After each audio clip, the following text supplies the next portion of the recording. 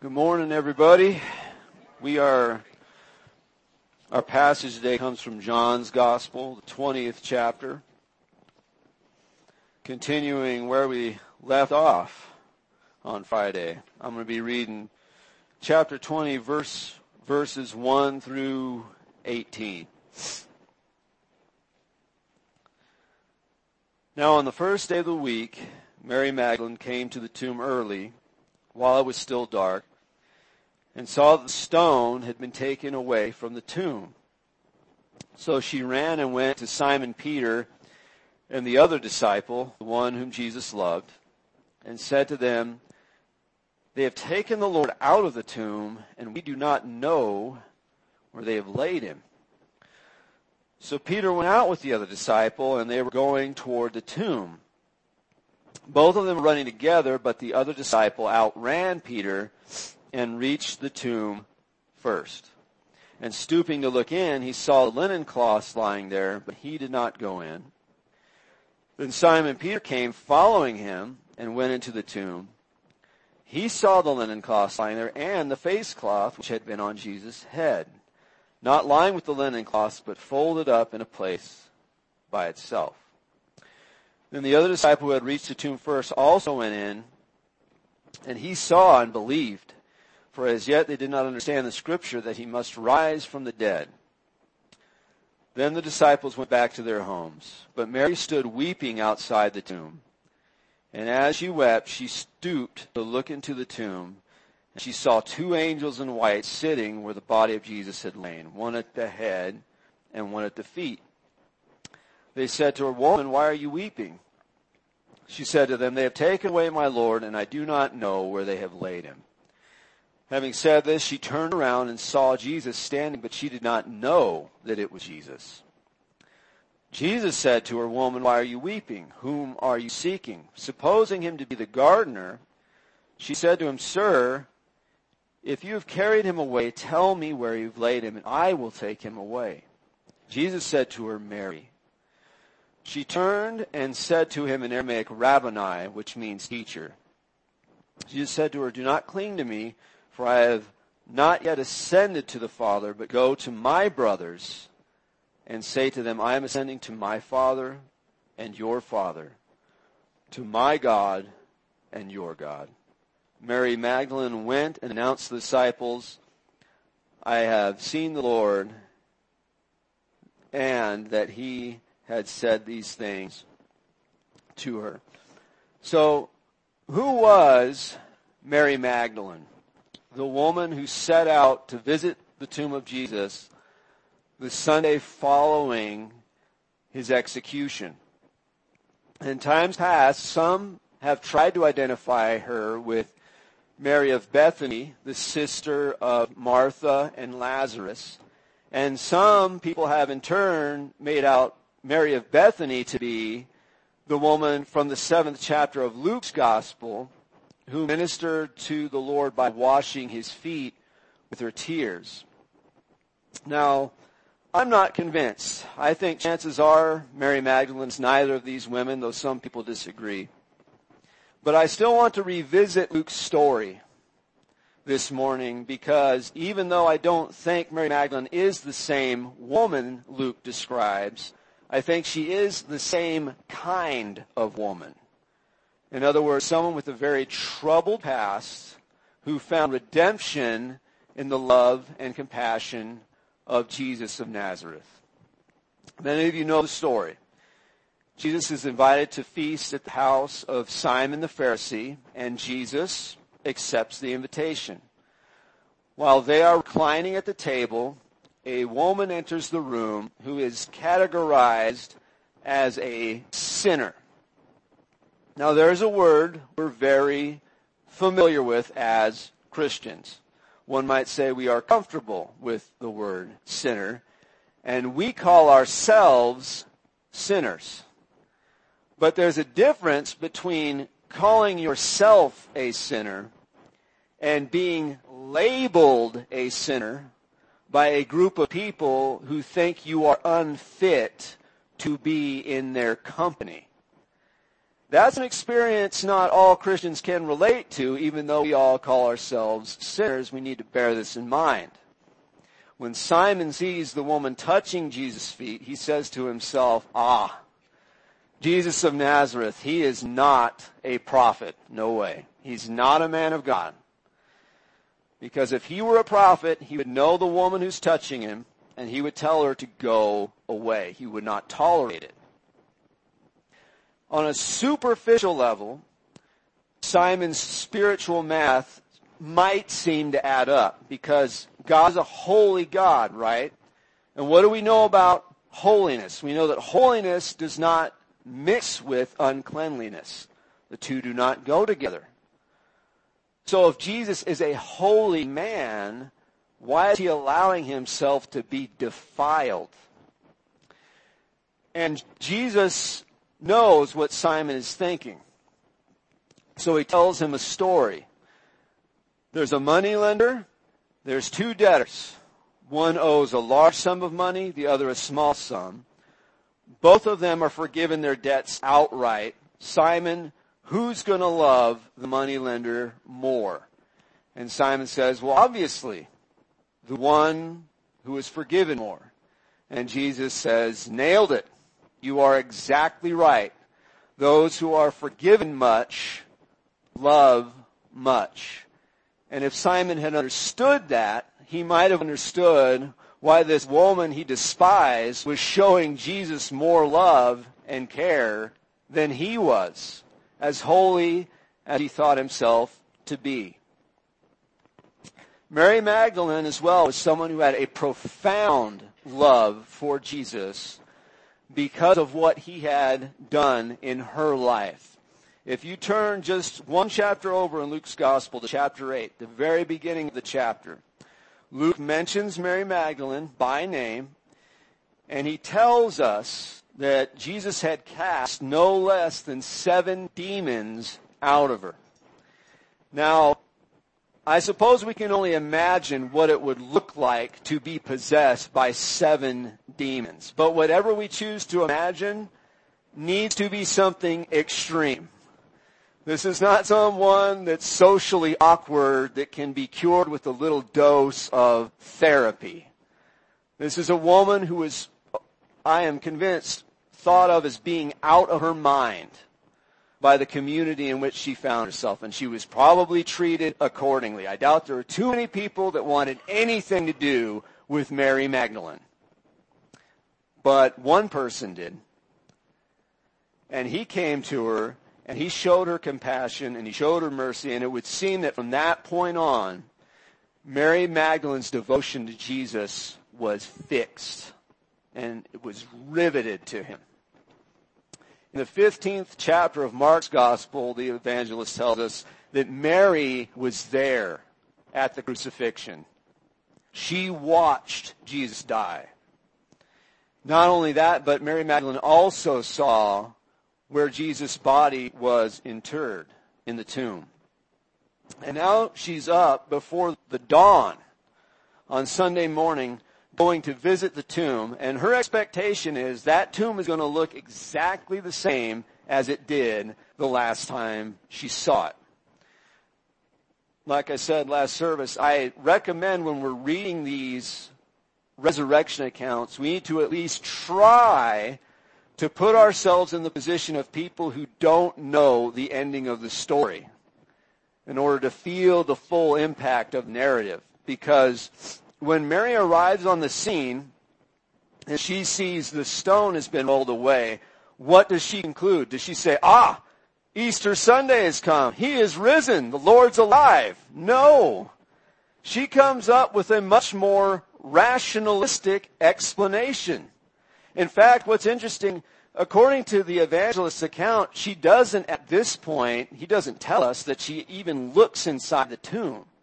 She's so distressed, she just runs to tell the disciples. And here's what she says. They have come and taken the body of the Lord, and we do not know where they have laid him. In other words, Jesus did not walk out of that tomb. Someone or some group of people came into the tomb and snatch the body away. She tells this to Peter and the other disciple, who was probably the Apostle John, so I'm going to go ahead and say John. Naturally, they want to check matters out for themselves. What in the world is she talking about? So they let out for the tomb. They're running together. But apparently John is in better shape than Peter, because he outstrips him and he gets to the grave first. So he looks inside the tomb, and now we are given a new piece of information. We can put on our Sherlock Holmes detective hat, because the grave cloths are still in the tomb. Now that is very strange given Mary's explanation. Why would the tomb raiders take the time to disrobe the corpse? Was it they had another outfit they wanted to try on? Did they just haul the body away naked? What in the world is going on here? And as John is looking at all this, Peter finally catches up, and in true Petrine fashion, he just bolts right into the tomb. If you read the gospel stories involving Peter, you really do get the impression he was a rather impulsive individual, a leap before you look Fred Henderson type of guy. So Peter's in the tomb, and now we're given another piece of information we didn't have yet. The face cloth covering Jesus' head is also in the tomb. That's strange, but here's what's even weirder. It's neatly folded up and set to the side. Curiouser and curiouser, to quote Lewis Carroll. Why would the body snatchers not only disrobe the corpse, but take the time to neatly fold the face cloth? So we've got an empty tomb, we've got the linen cloth and the face cloth. John goes in and sees all this, and apparently he is the first one to put all the pieces of the puzzle together, because the evangelist tells us that he believes. He came to the conclusion Jesus rose from the dead. Now, we can't just assume that Peter came to the same conclusion yet. In fact, if the other Gospels are any indication, Peter did not yet believe. He was just confused by everything that he had seen. Whatever the case may be, the two of them now leave and go back to wherever it was they were staying in Jerusalem at the time. There's nothing more to see. Meanwhile, Mary is back at the tomb. And she is in the exact same place she has been all day long. She hasn't modified her hypothesis. She has not reached an alternative explanation. She is convinced the Lord's body has been stolen. That's her story, and she's sticking to it. And now she just desperately wants to find his body. This is the last way she has in which she can minister to the man she loves so dearly. And she does not care about anything else. So when she walks into the tomb, she sees something the other disciples did not see, a vision of angels. And she takes little to no interest in them. She's there in the tomb with angelic beings, and there is nothing they can do to comfort her or console her. Woman, why are you weeping? And she tells them, because they've taken the Lord, and I don't know where they've laid him. And then she sees somebody she suspects is the gardener, and he asks her the same exact question. Woman, why are you weeping? And you can imagine Mary wanting to say, would everybody just quit asking me why I'm crying? I'm crying. I'm distressed. The Lord is gone. And if you can't tell me where he is, it doesn't matter if you're the gardener. It doesn't matter if you're an angel from the third heaven. You cannot help me. Just tell me where he is. Grief is so hard to handle. Intense grief, the kind of grief we experience over the loss of people we've loved. And in his book, The Four Loves, C.S. Lewis talks about the desolation into which St. Augustine was plunged after the death of his great friend Nebridius. St. Augustine, some of you may know, was a church father. He lived around the year 400. He was a bishop. He was a writer, a theologian, very prolific. And this is the moral he draws from the death of his friend. This is what comes, he says, of giving one's heart to anything but God. All human beings pass away. Do not let your happiness depend on something you may lose. If love is to be a blessing, not a misery, it must be for the only beloved who will never pass away. And on one level, Lewis said this argument really appealed to him and his temperament, because he described himself as being a safety-first person. So nothing like Fred Henderson. He didn't want to take risks. He wanted safe investments. So he didn't want to put himself in situations that might lead to suffering. He wanted that safety net. But then Lewis confessed that when he responded to that appeal, he felt himself to be 1,000,000 miles away from Christ. And then he penned some of the most powerful words I've ever read. There is no escape along the lines St. Augustine suggests, nor along any other lines. There is no safe investment. To love at all is to be vulnerable. Love anything, and your heart will certainly be wrung and possibly be broken. If you want to make sure of keeping it intact, you must give your heart to no one, not even to an animal. Wrap it carefully around with hobbies and little luxuries. Avoid all entanglements. Lock it up safe in the casket or coffin of your selfishness. But in that casket, safe, dark, motionless, airless, it will change. It will not be broken. It will become unbreakable, impenetrable, irredeemable. The alternative to tragedy, or at least to the risk of tragedy, is damnation. The only place outside heaven where you can be perfectly safe from all the dangers and perturbations of love is hell. To love in a fallen world is a risk that we are all called on to take. And Mary took that risk. And she loved the Lord dearly, and now she is totally brokenhearted. But one thing I'm convinced the evangelist is trying to show us in this passage, as remote as God may seem when we're suffering, as indifferent as he may seem, that is not the case. God is near the brokenhearted. Mary Magdalene hears her name. My son Isaac, when he was a little bit younger than he is now, he had a very unique way of saying his older sister's name. Her name is Lily. And I can't really imitate exactly the way he would pronounce her name, but it was something like Lolly.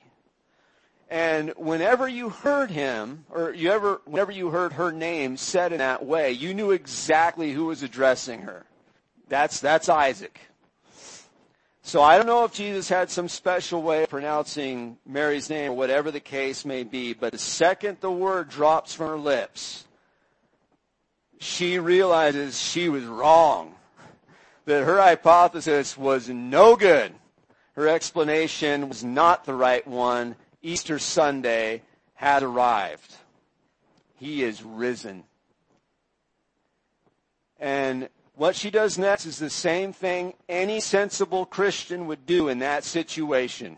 She springs up and bolts to the Lord and grabs him as tightly as she possibly can. She thought she had lost him once, and she's going to make sure that she never loses him again.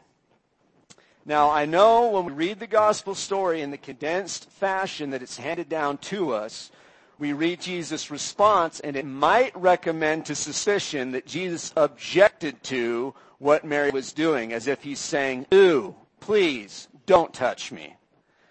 And like I said last service, if you can believe that, it is your punishment that you can believe that. And I cannot even I have nothing but contempt for that.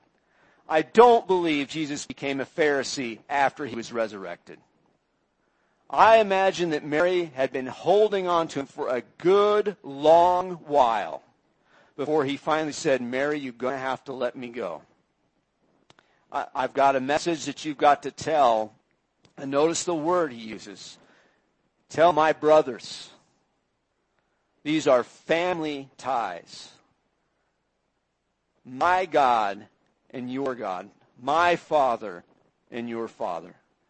I am ascending to the Father. And remember what Jesus said to his disciples? It was for their benefit that he go. Why? Because then the Comforter would come. The Holy Spirit that would stand in the place of Christ so that all people at all times in all places could cling to him the way that Mary was clinging to him at that tomb. It was a gift that had to be shared with everybody. The resurrection is a very, very foundational and fundamental aspect of the Christian faith. And I was listening to a talk recently by Dr. Ravi Zacharias he gave about 2 years ago at the University of Kentucky. And after the talk, they had a Q&A session. During the Q&A, a young woman comes up to the microphone, and she explains that she had a Christian background, and she had been educated at a Christian school. And her Christian background and education had impressed upon her that the most important thing about Jesus was his death. And she wanted to know, what do you think? And I really love the way that Dr. Zacharias responded. He began by saying, we do need to recognize the cross is very, very unique in human history. It's on Calvary that you have this strange convergence of evil, justice, love, and mercy, all focused in on one point in time, in one person.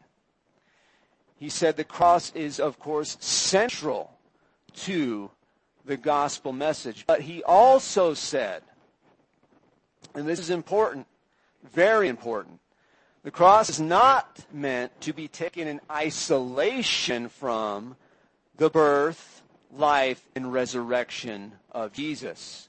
And that when we take one aspect of the gospel and we make it the most important aspect, we are rending asunder that which God has joined together. And the reason I really appreciated his response so much is because I have heard Christians preach so-called gospel messages that don't even hint at or allude to the resurrection, as if all we needed Jesus for, all we needed him to do is just die. Thanks for taking one for the global team, Jesus. And I can understand why some people prefer a dead Redeemer, because he's easy to follow. Who knows what that guy's going to do if I let him out of the tomb? Who knows what he's going to ask me to do? But the reality is it's not up to us to let him out. He came out. And so we need to make sure that when we're preaching this message of salvation and we're talking about what it means to put our faith in Jesus, we cannot limit that to just Jesus dying for our sins. Of course, it includes that message. He did die for our sins. But faith in Jesus also includes knowing him, trusting in him for guidance in our life, committing ourselves to him as Lord and Savior. And the reason we can know him and trust him and belong to him is because he lives. Because he lives, I can face tomorrow. Because he lives, all fear is gone. I know who holds the future, and life is worth the living just because he lives. Ultimately, what we're trying to do is not lead people into propositional truths, as important as propositional truths are. We are trying to lead people to a person. Now, all of us need to be forgiven. We all have sinned and fallen short of the glory of God. All of us need to be pardoned. But just equally, we need to be connected to God through faith in the Son of God and abide in Him. We need the Lord. And we have good news to preach to everyone. That the banquet table has been set and everyone is invited. Everyone. It's not just the destitute and the desperate and the outcasts, even though they are especially welcome and they're often the first to respond to the call. But also anyone who feels there is something missing in my life, anyone who thinks there's got to be more to life than this. I want to challenge anybody who feels that way, that is Jesus calling to you and saying, come to me that you might have life and have it to the full. And the scriptures tell us that everyone who calls upon the name of the Lord will be saved. And the reason that we can reach out to Him, the reason that He responds, is because He lives. So He is risen. He's risen indeed. And now it's up to us to do the right thing about it. Let's pray. Holy Father in heaven, we thank You for the opportunity we have to worship You and to lift up Your name and to give You praise. And I ask that we would listen and hear Your voice in our lives and cling to You, that we might know You in the power of Your resurrection. In Jesus' righteous name we pray. Amen.